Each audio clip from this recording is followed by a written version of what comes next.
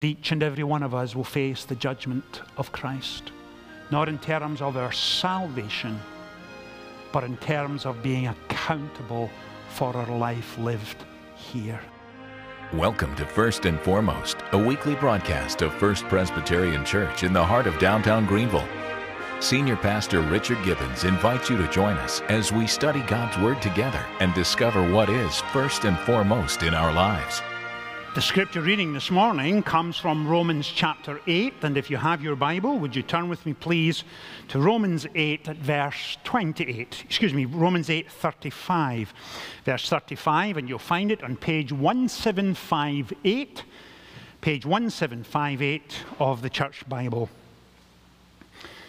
Most of you know that over the last few weeks we have been steadily working our way through the Apostles' Creed, and today we're coming to the 7th stanza, which is from thence he shall come to judge the quick and the dead. The scripture reading again is Romans 8, verse 35. The Apostle Paul, writing to encourage the church at Rome, writes these words: "Who shall separate us from the love of Christ? Shall trouble, or hardship, or persecution, or famine, or nakedness, or danger, or sword? As it is written, for your sake we face death all day long. We are considered as sheep to be slaughtered. No, in all these things we are more than conquerors through him who loved us. For I am convinced that neither death nor life, neither angels nor demons, neither the present nor the future, nor any powers, neither height nor depth nor anything else in all creation will be able to separate us from the love of God that is in Christ Jesus our Lord." Amen. And we trust that God will bless to us this reading from his holy word. As we've worked our way through the Apostles' Creed on a Sunday morning, we have learned so much and been challenged at levels we didn't see coming. And in many ways, it's been a thrill and a joy on a Sunday morning to open up the scriptures together and to learn more of the incredible love of God for us. But this morning, we come to that very difficult phrase: "From thence he shall come to judge the quick and the dead." Now, on Sunday mornings, we believe here at First Presbyterian that we do several things simultaneously. And one of the things we're eager to do is that when we gather for worship on a Sunday morning, we want you leaving with a sense of belonging. We want you to leave thinking, this is for me a spiritual home, a place that is life-giving, a place that is life-affirming, but also a place which will from time to time equip us to deal with the hard questions that we sometimes come across in a 21st century cultural setting. Today, as we come to look at, "From thence he shall come to judge the quick and the dead," it's that word judge that we're focusing on. Because folks will say to me from time to time, "Now, Richard, I understand you are a pastor, and I suspect that belief is genuine and sincere, but do you really, really believe in the judgment of God?" Surely that's an archaic, primitive, barbaric belief that is centuries old. Surely you don't still believe in that today. Because, Richard, when you say that, it comes off as judgmental, narrow-minded, bigoted, a little aggressive, and if you forgive me, almost imperialistic. God judging people? I think not. Well, let's push back a little. How do we respond when we hear those kinds of questions? In fact, folks will often take it a step further and say, "Richard, don't you honestly believe that in this day and age we are adult enough to set our own subjective moral standards and then live up to those standards? Surely we can agree on that. Surely we don't need a book to tell us how to behave or regulate our lives. Surely we are mature adults who can set our own moral standards and live up to those subjective moral standards. Surely. Well, if you are convinced that we should treat each other as adults, mature, capable of setting and then living up to our own subjective moral standards, let me ask this question. Do you lock your door before going to sleep at night? If you lock your door before going to sleep at night, you do not believe humanity is capable of setting their own moral standards. Because the moral standards of the person who has come to invade your home and steal your property and your belongings, their moral standards are not the same moral standards as yours. And they will set that bar low. You may set it high, but they will set it very low. Subjective moral standards were determined by the Nazi Party in Germany in the 1930s. That ended in a Holocaust. 60 million Chinese subjective moral standards lost their lives under Mao Zedong.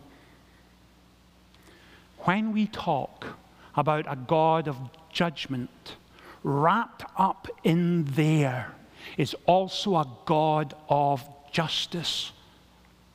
Why do we discuss, or why do we talk about Rwanda, Yugoslavia, the Holocaust, the atrocities of ISIS? Why do we talk about them as atrocities?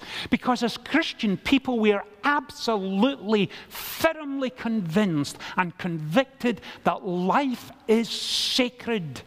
Sacred. Not only is it sacred, and you may recognize some of this language, we also believe in liberty and justice for all. Justice is every part, the character of God as love and mercy and grace and forgiveness. It's right there. If he was not a just God, he could not possibly be God. Because he is God in all perfection and holds together holiness and righteousness and love and grace and also justice. And when God comes to judge the quick and the dead, he will do it with justice. Not in an arbitrary fashion, not angry, ready to smite someone in a haphazard way because he's had a bad day, but with justice and grace. And Romans tells us this, if it tells us anything: there is no place too dark, no place too deep that the love of God cannot be found. That's the dominant theme of Romans. But in order to get there, we have to face human depravity. And Paul has achieved all of that. And so by the time you come to Romans chapter 8, he's now focused on the love of God. But before we notice or focus on it and move into our next section, allow me to also say this. That when someone suggests to us that the judgment of God is primitive, barbaric, it leads to a judgmental spirit, to arrogance and bigotry, please hear this. It is much easier to dismiss the judgment of God than live in the light of it. Now let me say it again. It is much easier in a 21st cultural setting, 21st century cultural setting, to dismiss the judgment of God than to live in the light of it. Because folks, please understand this. And Romans tells us this, the New Testament tells us this, the Old Testament tells us this, across the Scriptures, Genesis to Revelation, that everyone who has ever lived, whatever their age and stage, whatever their cultural background, whatever their upbringing, will have to stand before the judgment seat of Christ and will have to give an account for their life. And quite frankly, this morning, I would rather focus on the inspiration that God brings into our life. I would quite rather focus on His love and His grace. I would quite rather focus on what happens in terms of increasing our intimacy with Him in prayer or in worship. But if, as a pastor, I am called to do my job, I am not allowed to jump over entire sections of Scripture. I'm not allowed to sugarcoat the gospel. I'm not allowed to marginalize it or minimize it or say it doesn't matter. Folks, please hear me on this. Allow me to say it with all the gentleness and pastoral care I can. Every person will stand before the judgment seat of Christ and have to give an account of their life. Everyone. Now, there are two classifications of the judgment of God. One, not so good. The other, good news. Let's deal with the not so good first. Whenever an individual stands before the judgment seat of Christ, that individual will have to explain how they either embraced or resisted the call of the gospel. And if an individual has to explain why they resisted the call of the gospel, please hear me. They will have to justify why they treated the love and grace and mercy of God with disdain and contempt.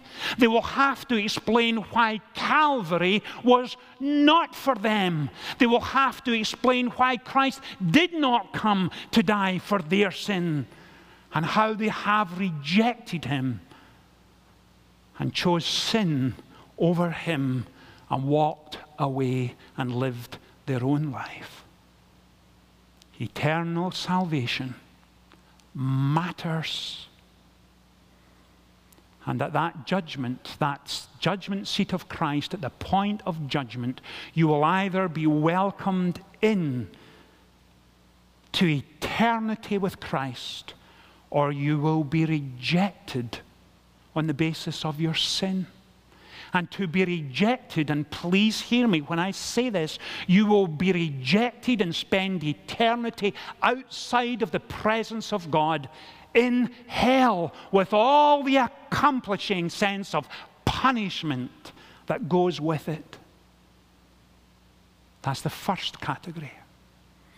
The second category is this, that for the Christian, the individual who recognizes the depravity of their own sin, who at some point in their life has come to Christ and said, forgive me, cleanse me, change me, transform me. I am so sorry for my sin. I am so sorry for taking you for granted and treating you with disdain and contempt. Forgive me. Enter in, transform me, and allow me to know what it means to walk with you the rest of my days. That individual will understand the reality of Romans chapter 8. And they will grasp and they will get it that there is no condemnation for those who are in Christ Jesus, because nothing can separate us from the love of Christ. Notice what he says. We are more than conquerors in these things, through him who loved us. And folks, please notice that. Through him who loved us. Because we are Christian people today, not because of something we have done, but because of what he has done at Calvary. That's why we're Christian people. And we're not Christian people and adopt a position of arrogance. We adopt a position of gratitude and thanksgiving and grateful for his mercy and love. That's why we're Christians today. Not because of something we have done, but what he has done through him who loved us. And notice as he takes it to the next level, for I am convinced that neither death nor life, angels nor demons, neither anything present nor the future, nor any power, neither height nor depth, nor anything in all creation will be able to separate us from the love of God that is in Christ Jesus our Lord. Nothing will separate us. And so the question in our mind this morning is this: Richard, if nothing will separate us, how is it that some people lose their faith? Great question. What about Simon Peter, who betrayed Jesus the night before his crucifixion? Did he lose his faith? What about David, king of Israel, author of Psalm 23 and so many other psalms? David, who committed adultery and then murder, did he lose his faith? Because the Scripture teaches this, that at Christ's death at Calvary, when he hung there for our sins, he did not make salvation possible. It's not about possibility or credibility, but he secured our salvation forever. He actually saved us at Golgotha. He saved us. That's why he said, "It is finished. It is over." That's why he sits at the right hand of God the Father Almighty, because it is now complete. He didn't make it possible. He made it eternal. So what about the individual who seemingly loses their faith? How do we reconcile that? Well, there is no question that what Simon Peter did and what David did, they will have to account for. But here is the difference, and if you're taking notes this morning, please get it down. Christians can fall seriously and radically. Christians can fall seriously and radically, but never totally and finally. The Scripture doesn't teach that. Why? Because there is no condemnation for those who are in Christ Jesus. Nothing can separate us ultimately from the love of God. Do we stumble and fall seriously and radically? Absolutely. But do we do so finally and totally? Never. Simon Peter, of course, was reinstated. David, likewise. And you'll find it in Psalm 51 when he pours out his heart in deep, lasting repentance. Now, you may be saying, "Richard, I hear all that, I get it, I see the logic of it. But why does the Christian stand before the judgment seat of Christ if the salvation of the Christian is a foregone conclusion? If nothing can separate us, what is the judgment for the Christian?" Well, there are two classifications of the judgment, and we heard them. One for the non-Christian, one for the Christian. And for the Christian, it's about more than our eternal salvation. Because our eternal salvation was dealt with at Calvary. But it's our lifelong sanctification that we will be judged for. Now, I've thrown in some technical language there. Allow me, please, to explain it. In the life of the Christian, that life begins at the moment when we are born again, when the gospel impacts our lives, when we are transformed and renewed and, in fact, quickened. We find life in Christ. That's the point of our salvation. That's the beginning of our Christian life. We belong to Him for all eternity. That's what was accomplished at Calvary. Now, the sanctification process that is lifelong begins at that point as well. And the sanctification process is theological terminology for this. How do we live the Christian life from that point forward? Do we apply Christian principles in our working life? Do we apply Christ-like living in our marriage, in our relationship with our children, in our place of work? Are we honest? Are we prayerful? Are we obedient to the call of God? Do we apply the Word of God? And it's that sanctification process that Christ will hold us to account for. And in fact, in Romans chapter 6, Paul deals with this in great detail. And for those of you who are Sunday school teachers and seminary graduates, you will know that is called antinomianism. And basically it means this, that if a person has a saving relationship with Christ, that person can live any kind of life they like. And Romans and the Gospels and everywhere else say, absolutely not. Your walk must equal your talk, and its faithfulness to Christ, obedience to His Word, the application of biblical principles. That's where we will be called to account. And quite honestly, I hope that the Lord will take me off to some small side room where no one else is, and He and I can discuss it there. But that's not what the Scripture teaches. That each and every one of us will face the judgment of Christ. Not in terms of our salvation, but in terms of being accountable for our life lived here. And that's what's going on here. So having said all of that, He will come to judge the quick and the dead. What does quick mean? Well, medical terms years ago, when a baby leapt in the womb, doctors would talk about a quickening. And when they talked about a quickening, when a baby moved, they were talking about a living entity. Sometimes you'll find there's a bit of loose skin at the edge of your nail and you'll pull it, and of course it's the quick of the nail, and it hurts, it stings. The nail itself is dead, but the tissue and skin around is very much alive, and that's a quickening takes place. You realize it is living.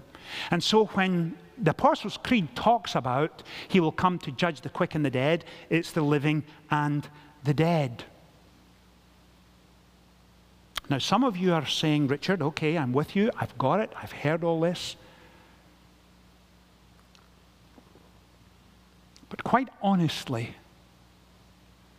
for me to live in a Christ-like fashion each day, for me to face up to the challenges and difficulties that come my way, I have trouble with that. I am not sure that I'll make it. Others of you are saying, Richard, I understand, I get it. But Richard, I came to church this morning and my wife is undergoing hospice care. And she may not be here in 10 days or a month. Well, if that is you, allow me to wrap it up with one final thought. Look at chapter 8, verse 35 again. That's where we began. Who shall separate us from the love of Christ? Shall trouble or hardship or persecution or famine or nakedness or danger or sword? And then go back further one verse to verse 34. And verse 34 reads like this. Who is he that condemns? Christ Jesus, who died? More than that, who was raised to life and is at the right hand of God, and is also interceding for us. We touched on this 2 weeks ago about Christ sitting at that right hand of God the Father Almighty and His role as intercessor. And please understand this. If you belong to Him and have a saving faith and have intimacy with the living God, He's no longer praying for your salvation because you are already there. But He's interceding for you in what sense? He's saying and praying to His Father. Father, when an individual goes through those days when a wife or a husband is terminally ill, strengthen them. Enable them by the presence of your Holy Spirit to know your love and grace and enabling. Enable them to persevere. Help them to keep going. Answer their prayers. Be there for them. Reassure them of your love. And He is interceding for us. And He's the only one who can do it, because He understands this. Being fully human and fully divine, Scripture tells us He was tempted in every way such as we are. And He knows the attraction of sin. He knows its enticing power. He knows its addictive quality. And He's continuing to pray for us. Father, see them through it. Strengthen them. Enable them. He is interceding for us. And you may well be saying, Richard, I needed to hear He was praying for me. I needed to know that He would presence Himself in our midst. But Richard, quite honestly, with all I'm facing, that demands great faith. Remember what we said 2 weeks ago? It's not the amount of your faith that matters, but the object of your faith that matters. And when your trust and faith is in Him, nothing can separate you from the love of Christ. Good days, bad days, awful days, frustrating days, challenges you never thought would come your way. He is interceding for you. For you. And leave this morning with these words ringing in your ears. For I am convinced that neither death nor life, angels or demons, present nor future, nor any powers, neither height nor depth, nor anything in all creation can separate us from the love of God that is in Christ Jesus our Lord. Amen? Amen. Let's pray together. Father, thank you for this incredible passage of Scripture. Thank you for the difficult and challenging questions that so often come our way as Christian folks. But Father, thank you for your goodness and your love and your mercy. And Father, thank you that when we stand before the judgment seat of Christ, we will not find an impartial judge, but we will find a judge deeply in love with us. Father, thank you for your grace. In Jesus' name we pray. Amen.